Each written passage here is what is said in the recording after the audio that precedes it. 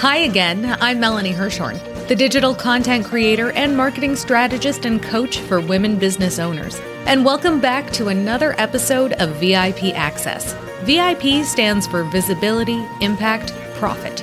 And this podcast will get you inspired and fired up about content creation and marketing yourself and your brand. Each week, you'll get marketing and mindset strategies, actionable tips, and the motivation you need to land more clients, nurture your leads, and position yourself as an expert in your industry. We also go behind the scenes with powerful women in business to discuss strategies, messaging, and more. My mission is to empower you to stop spinning your wheels and to make your mark with your marketing. Ready to wow your ideal client and create a community of raving fans? Let's dive into today's episode.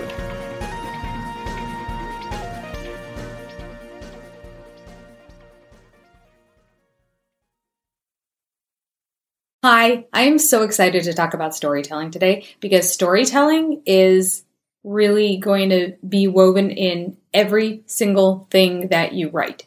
Everything that you create, everything that we do really needs storytelling in it, which is why I wanted to talk about adding storytelling into your content.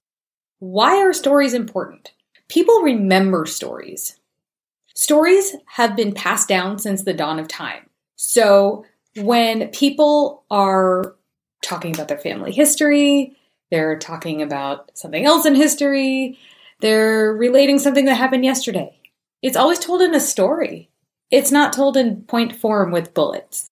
That is how we remember things.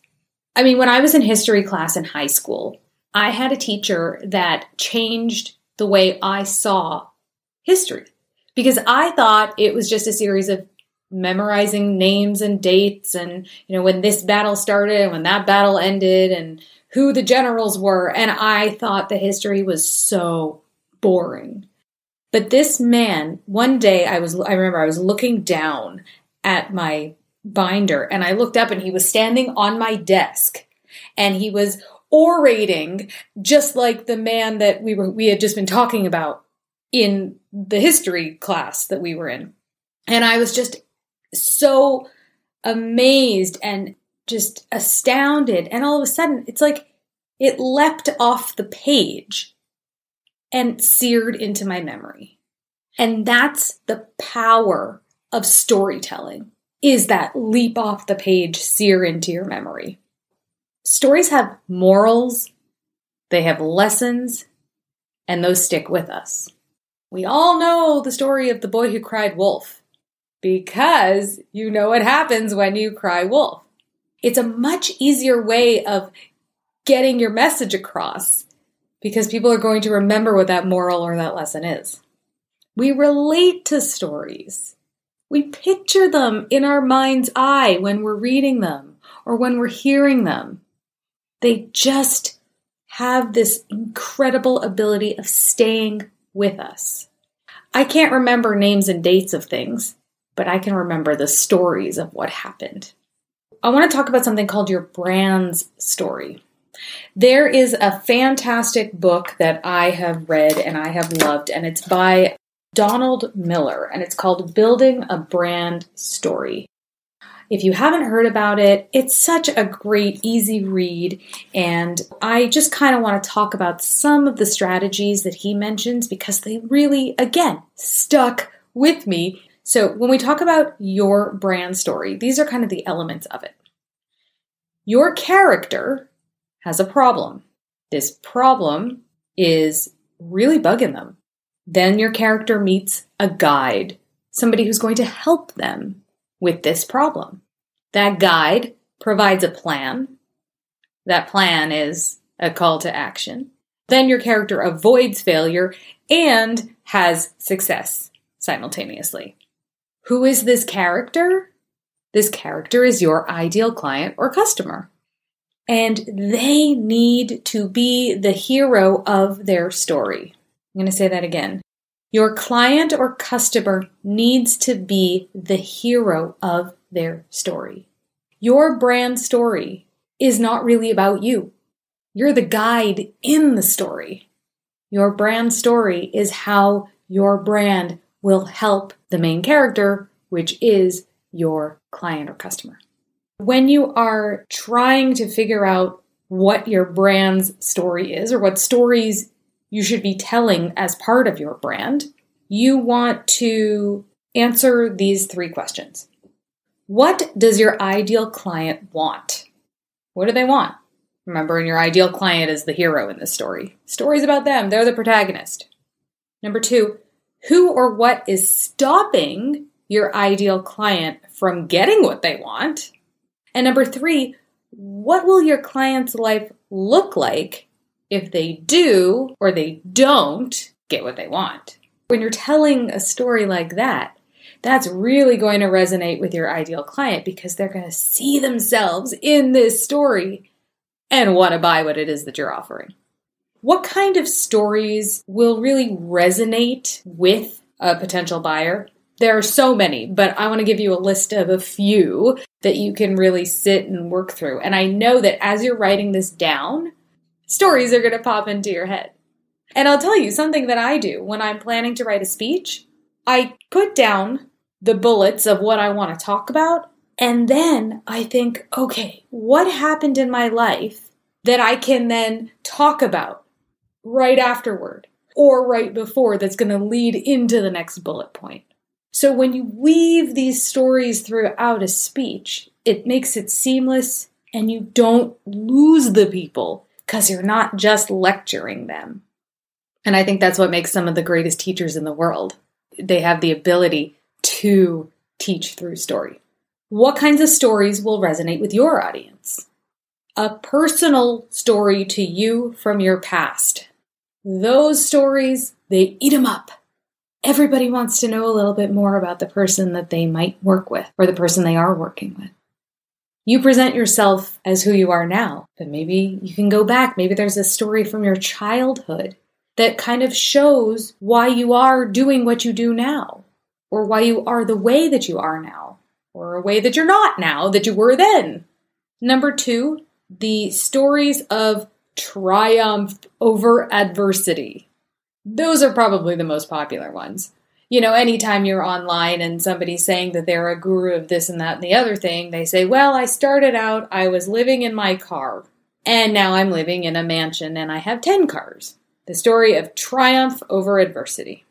And, you know, these also can be stories of survival, stories of physical, emotional, spiritual awakenings.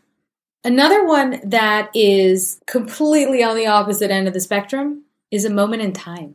Moments in time also can have a much greater impact, like when you have a conversation with your spouse and you realize that they've been feeling a certain way all this time and you didn't know. And it was just sort of a toss-off conversation at the dinner table. Or maybe you're talking to a friend and they tell you something that you didn't know about. There are also ones that elicit nostalgia in your ideal client, because nostalgia is a big deal.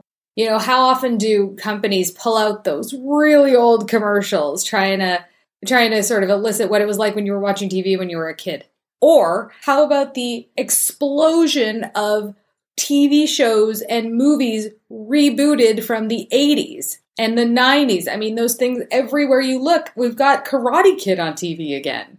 That's crazy. That's, again, nostalgia. So number 4 would be stories that were told to you that maybe the person saying it, they were just telling you something, but what they said had a profound impact on your life. Number 5, stories of mentorship. All of us in our businesses are here to serve. We're also experts. When we talk about how we have been mentored by others, that can show our ideal customer or client that we're not afraid to invest in ourselves and that they too should be investing in themselves by investing in you. Stories of suspense will keep your audience attached and hanging on to your every word because they want to know what's going to happen at the end. We can't help it. We're naturally drawn to suspense and we're so curious and we're nosy. So play on that and use that. The last one I want to talk about is stories that don't actually exist. So they're ones that you make up. I will give you an example of one that I used the other day. I was just sort of on a roll and as I was talking about it, I actually started to feel sad. I started to feel emotion, and I knew that I was the one making up the story as I went along. It really can have an impact. So I was talking about this woman in a workshop and how her ideal client is a single mom whose credit is bad and she needs to bring up the credit. And I was talking about her ideal client's pain point. And I said, picture a single mother. She's just put her 2 kids to bed. She's had a long day working her 2 jobs. It's dark in her home. She's lying there and she can't sleep because she's worrying about how she's going to pay the water bill next month. And there is not going to be any running water in her home. Worse, she's also worried that they're going to be evicted. And when I told that story, I thought, oh my gosh, this woman, I just made her up in my head, but I'm feeling so sad and so concerned and compassionate toward her. When you talk to your ideal client, you say, well, imagine what your life would be like if that was no longer a problem. So you paint the picture of the pain points and then paint the picture of what life could look like once those problems are solved in story form. How to weave stories into the different elements of what we do. When we want to weave stories into our emails, it's always a good idea to start with the story because the story acts as a phenomenal hook. And the hook is another word for the lead or what grabs their attention, hangs on for dear life. After you start with the story, you then paint that picture so that they can see themselves in this story. Maybe it's a story about you, but you know it's going to resonate with your ideal clients. Maybe it's a story about your client or your customer and a success that they had. But again, your ideal customer or client needs to be able to see themselves reflected back through this story. When you're literally typing out the story, don't hesitate to use good details, to use italics, to use bold fonts in certain places, things that you really want to jump out at the person reading it. And then you want to make sure that that story helps to lead them into your call to action. Whether that call to action is to purchase something, or it's to read your blog post, or it's to get a ticket for a summit that you are holding. You want to make sure that there's a good natural progression between the story and the ask. Now, adding stories to your blog posts, that's a little more fluid. So it can really be at the beginning as a hook, in the middle to keep things moving nicely, or at the end to pack a punch. And it'll be effective no matter where you put it in. Because people are there to read the blog, and if the blog is going to be a how-to, then they're there to get all the how-to points. So you want to use your stories to prove a point. You can use them to add excitement, especially if the topic is not so exciting. You can use them to kind of drill home a feeling, an emotion that maybe your sentences can't evoke as well as a story could. And they'll also make what you're writing about much more memorable. Because as I mentioned at the top, we remember stories. So how to incorporate stories into your social media captions? It's similar, but on a much smaller scale. If we talk about Instagram or Facebook, stories work very well in your captions. And a story can be on the longer side too, because the story's going to be that hook. It's going to draw somebody in. They're going to see the photo and then they're going to see your story. As long as you have a great lead, they're going to keep reading. And sometimes when people see that it's a longer post, they can't help but want to read more. And it'll also get them to stop scrolling. You know, you picture somebody with their phone and they're scrolling, and then they come upon a story. And if you start it off in an enticing enough way, you will have them stay there. And stories also are great in your videos. People don't want to necessarily watch a video where you say, so first do this, and then do this, and finally do that. They already fell asleep watching the video I just told you. But if you illustrate your point with stories in video, they may be watching a talking head, but they're seeing the story. Selling is really about emotion.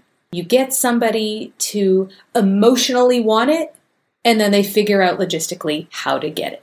We are emotional beings. That's what really drives us. Yeah, sure, we're rational. Of course we are. But what really drives us is our emotions. So the best way to tap into those is with storytelling. So I would really recommend that you get just a notepad, just start to jot down some of the stories that have happened to you in your life that you know are good stories that you can sprinkle in when you're talking to potential clients or customers. You can sprinkle in if you're a guest speaker somewhere. Sprinkle them in your blog posts. Sprinkle one in your emails. Have a list of them. I actually have a list of my stories right next to me in case I think, oh, this one would really help illustrate my point. Because since time began, stories are what bind us together. You've written a book? Now what? If you're ready to implement a simple content marketing strategy to create buzz around your book and your brand, schedule your free Sparkles and Strategy call with me, Melanie Hirschhorn, at contentstrategycall.com. Thank you so much for listening to this episode of VIP Access. We can't let the fun end here. To find out how engaging your content is, take the content quiz at mycontentquiz.com. Plus, you're invited to join our private Facebook group at vipdigital.live/community, where you'll get live trainings and other great tips all about digital marketing. And if you've enjoyed listening to this podcast, head over to iTunes and leave me a rating and review. This tells iTunes that you found the show helpful, and they'll share it with more women business owners just like you. Thank you so much for listening.